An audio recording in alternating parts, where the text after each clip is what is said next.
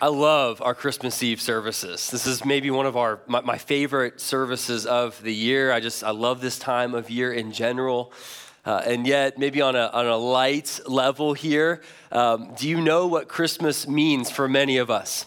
Christmas means that this time of year, many of our social media feeds are going to be flooded with different pregnancy and adoption announcements. Happens every year. It's kind of a trend over the last couple of years, and they're really exciting. I love a good pregnancy announcement. It fills me with just powerful emotions just because of our own story, but it has the ability to conjure up all kinds of different emotions. I think about a young married couple who's been married for a few years, and they finally find out that they're pregnant. And they make that pregnancy announcement with joy and with excitement that comes with that. But then I think about a different kind of emotion that is provoked with a married couple who's been married for years. Maybe they've got 4 kids who are in elementary school or older, and they said to themselves, we're done having kids, we're just gonna focus on these 4, only to find out that little surprise that number 5 is on the way, right? That can provoke a different kind of emotion, maybe one of surprise, maybe one of freaking out a little bit in that moment. But these types of pregnancy announcements can produce all kinds of different emotions. I think about a married couple who's been struggling to get pregnant for years, and they've been unsuccessful. This is something Lindsay and I can relate with, at least early on in our marriage. But years of trying, and yet just filled with disappointment and heartache, just quietly suffering. That married couple all but is given up, and yet a miracle happens, and they find out that they're pregnant. And that pregnancy announcement is different. That type of pregnancy announcement is extremely powerful because it's unexpected. A type of announcement, when it's couched in circumstances that are hopeless, are just extremely moving. Well, the passage that we're going to look at here this evening is from Isaiah chapter 9, verse 6. And it begins with a birth announcement of a baby that would come, not 9 months from now, but some 700 years after the prophet Isaiah spoke these words. And this birth announcement isn't flashy, it's not creative, but it is so powerful because of the hopeless circumstances that surrounded Isaiah's announcement. This is the greatest birth announcement of all time. These verses in Isaiah 9, they set the stage for the most astounding event in history. Isaiah chapter 9, verse 6 is our passage here this evening. The word of God reads this way. It says, "For to us a child is born, to us a son is given, and the government shall be upon his shoulders, and his name shall be called Wonderful Counselor, Mighty God, Everlasting Father, and Prince of Peace." This is the word of the Lord. Well, as I mentioned, the circumstances surrounding Isaiah's announcement were bleak. They were dark. They were hopeless. What was going on here in the 8th century is that the Assyrians, who were the world superpower at the time, this foreign nation, had taken Israel into captivity. God's people, as a result, experienced horrific circumstances. They experienced incredible oppression, loved ones that were killed, families that were broken up.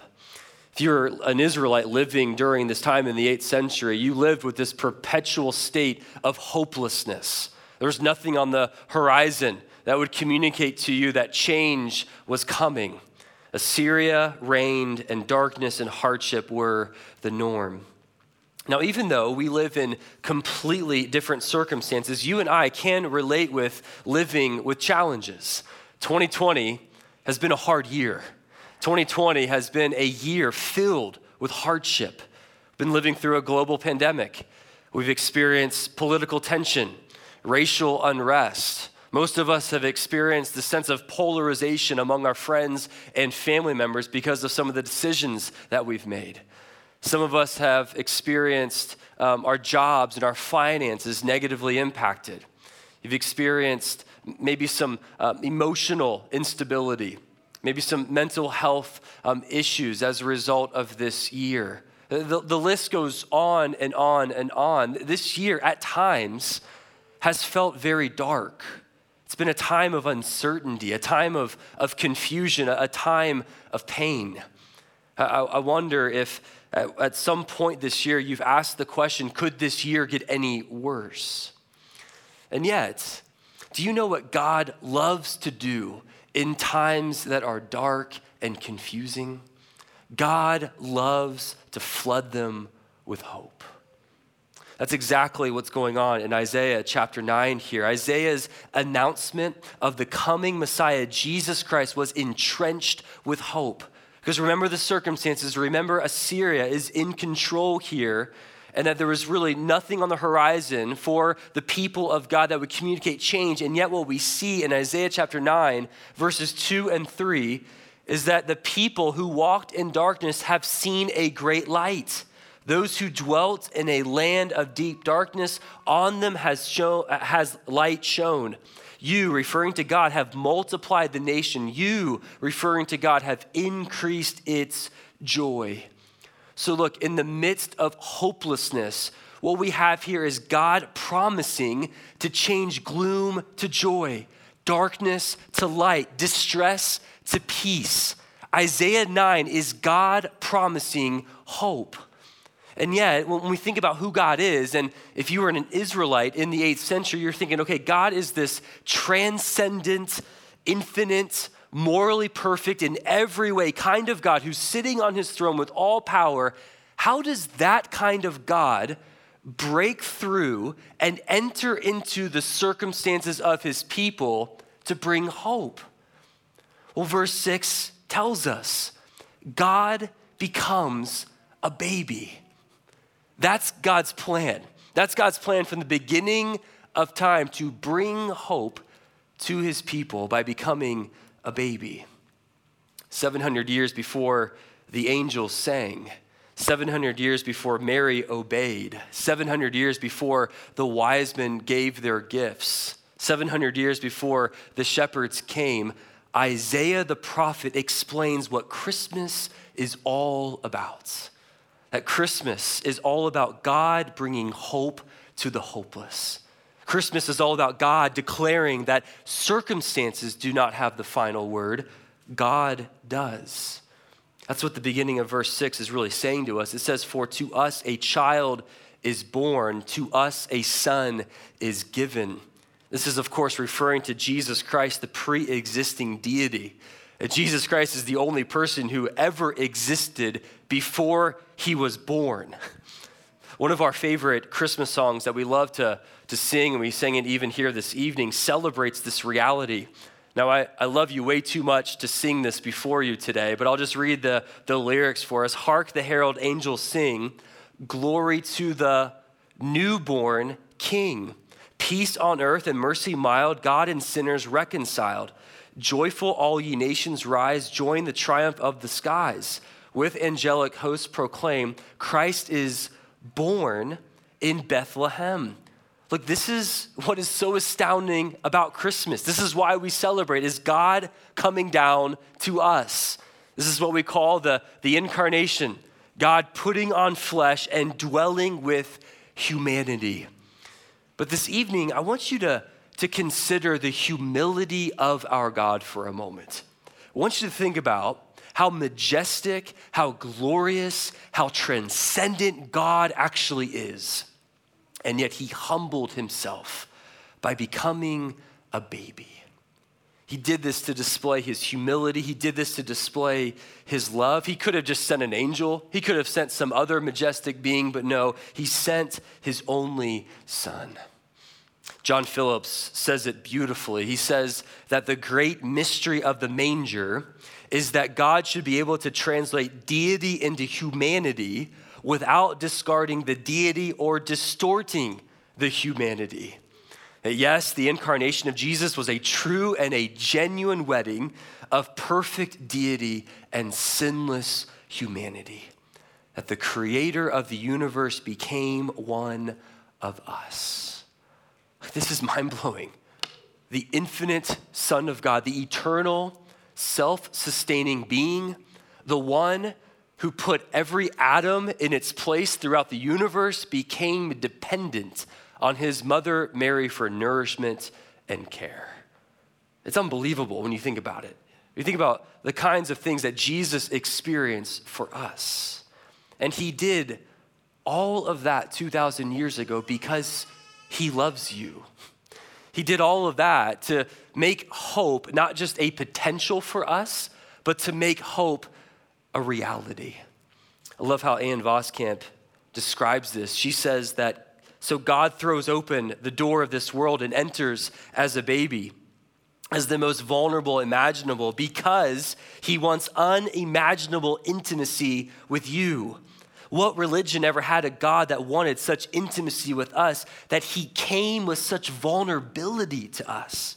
What God ever came so tender we could touch him, so fragile that we could break him, so vulnerable that his bare beating heart could be hurt?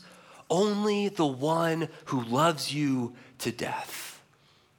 Look, Christmas is so powerful because it is a reminder every year of how helpless and hopeless we were before God sent Jesus into the world to do something none of us could do.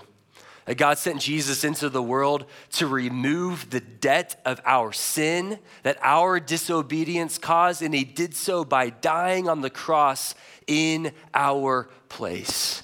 That Jesus removed the unremovable barrier between sinful humanity and a holy God in order for our sins to be forgiven.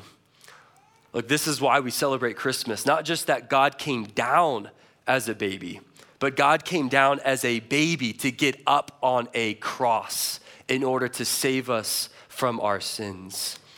When you look at the nativity scene and you see those little arms in the manger, those arms will eventually wrestle with our greatest enemy, death, and will destroy it once and for all.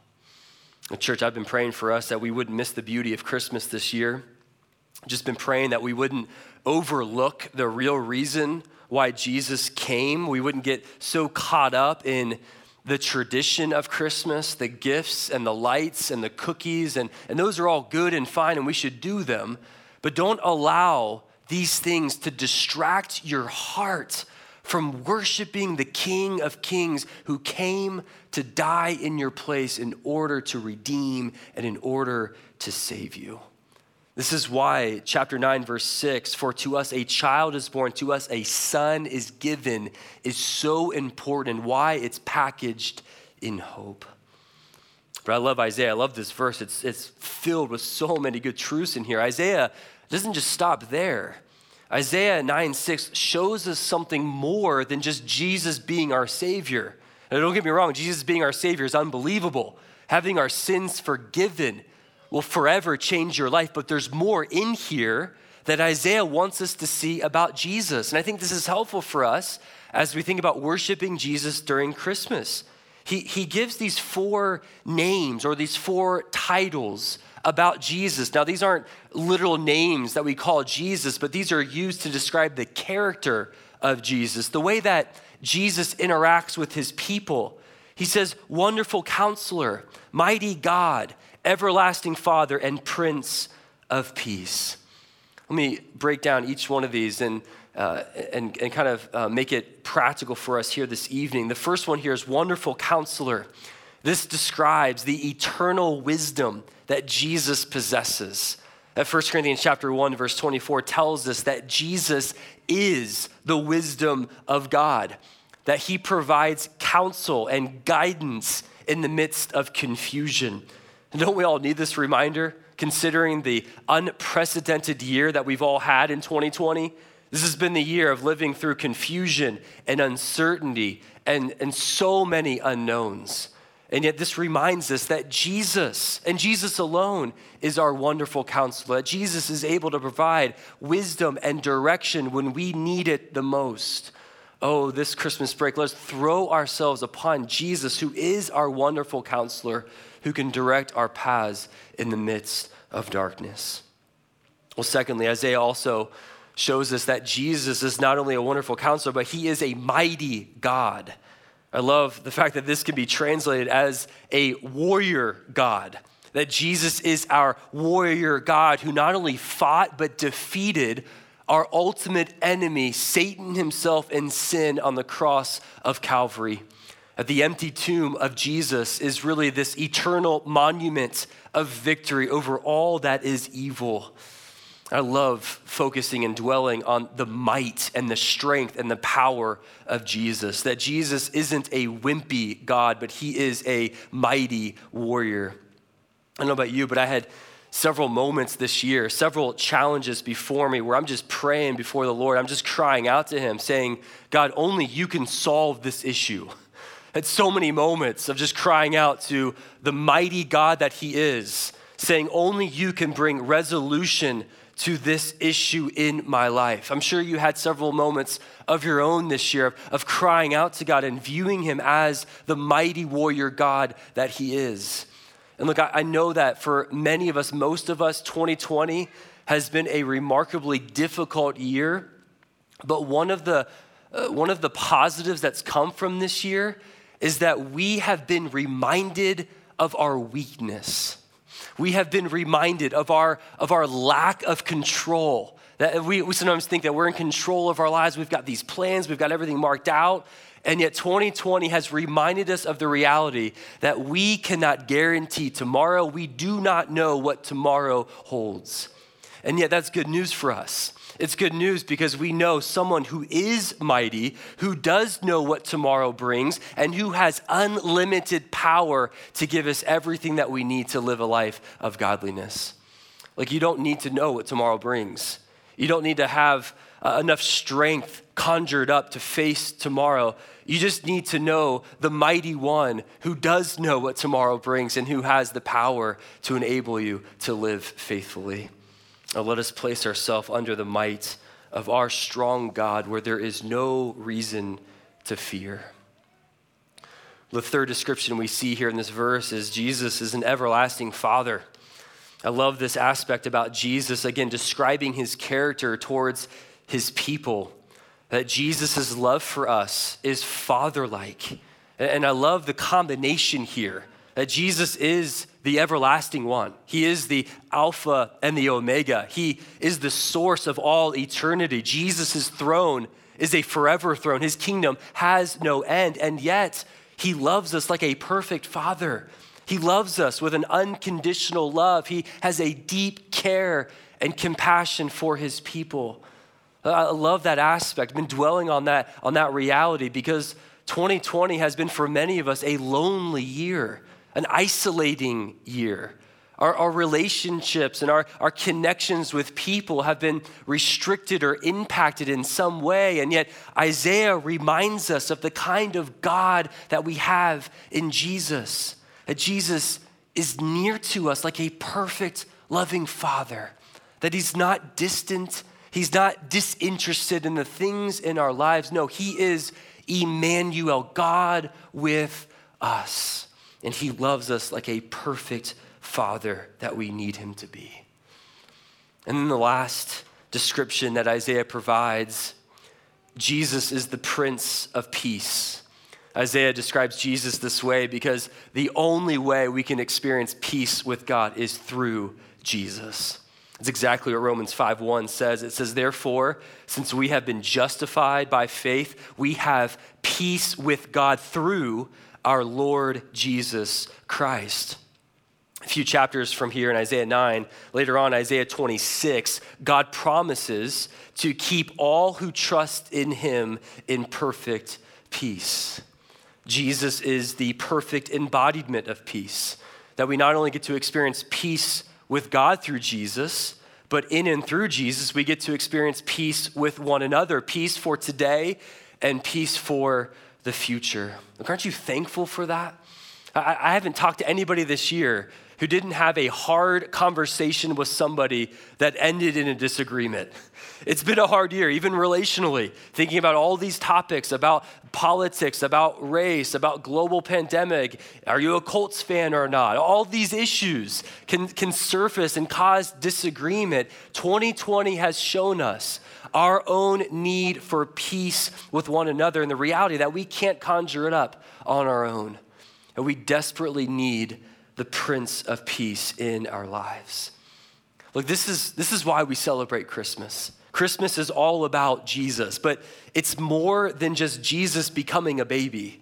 It's even more than just Jesus becoming our Savior. It's Jesus being our wonderful counselor in the midst of confusion. It's Jesus being our mighty God in the midst of remarkable challenges. It's Jesus being our everlasting Father in the midst of loneliness, and Jesus being our Prince of Peace in the midst of distress and division. Look, as I close, I just want to ask you this question. Have you experienced Jesus in this way in 2020? Have you experienced Jesus more than just a distant, abstract idea? And have you experienced the way that Isaiah 9:6 describes him? And maybe you're here this evening, maybe you're watching online and you're saying to yourself, no, I haven't experienced Jesus in that way. Jesus does feel distant to me. I haven't given my life to Jesus. What do I need to do in order to experience that reality? Well, I would just encourage you, if that's you, that here this evening, maybe it's in this space as we sing the next couple of songs, or maybe it's back at your own home in your living room, for you to cry out before God, accept the free gift of eternal life through faith in Jesus, and to turn from your sins. And Jesus can be your Savior. He can be your wonderful counselor, your mighty God, your everlasting Father, and your Prince of Peace. So our desire would be, if that describes you, that you would make that decision this evening, that you would give your life over to Jesus in faith and trust in him and him alone. Look, church, let's not miss the real reason for this season. It's Jesus. It's always been about Jesus. Let's focus our hearts on him, even as we sing these last couple of songs, and enjoy him this week. Let's pray together. God, we praise you and we thank you for Jesus. Jesus, we thank you so much that you came, Lord, that you displayed ultimate humility by coming in the form of a baby. We thank you for all the things that you experienced. Lord, you were tempted in every way that we are, and yet you were without sin. Jesus, we thank you that you eventually got up on a cross and that you died in the place of sinners. You died in the place of your enemies. And God, you did that in order to save us, in order to redeem us. And Jesus, we celebrate you for that reality. Lord, we declare you the King of Kings, the Lord of Lords. You deserve all worship. You deserve every aspect of our lives. And so, God, we surrender that to you in our praise this evening. We pray, God, that you would help us to have a deeper understanding of you coming. And Lord, that we would worship you as we ought. We pray this in Jesus' name. Amen.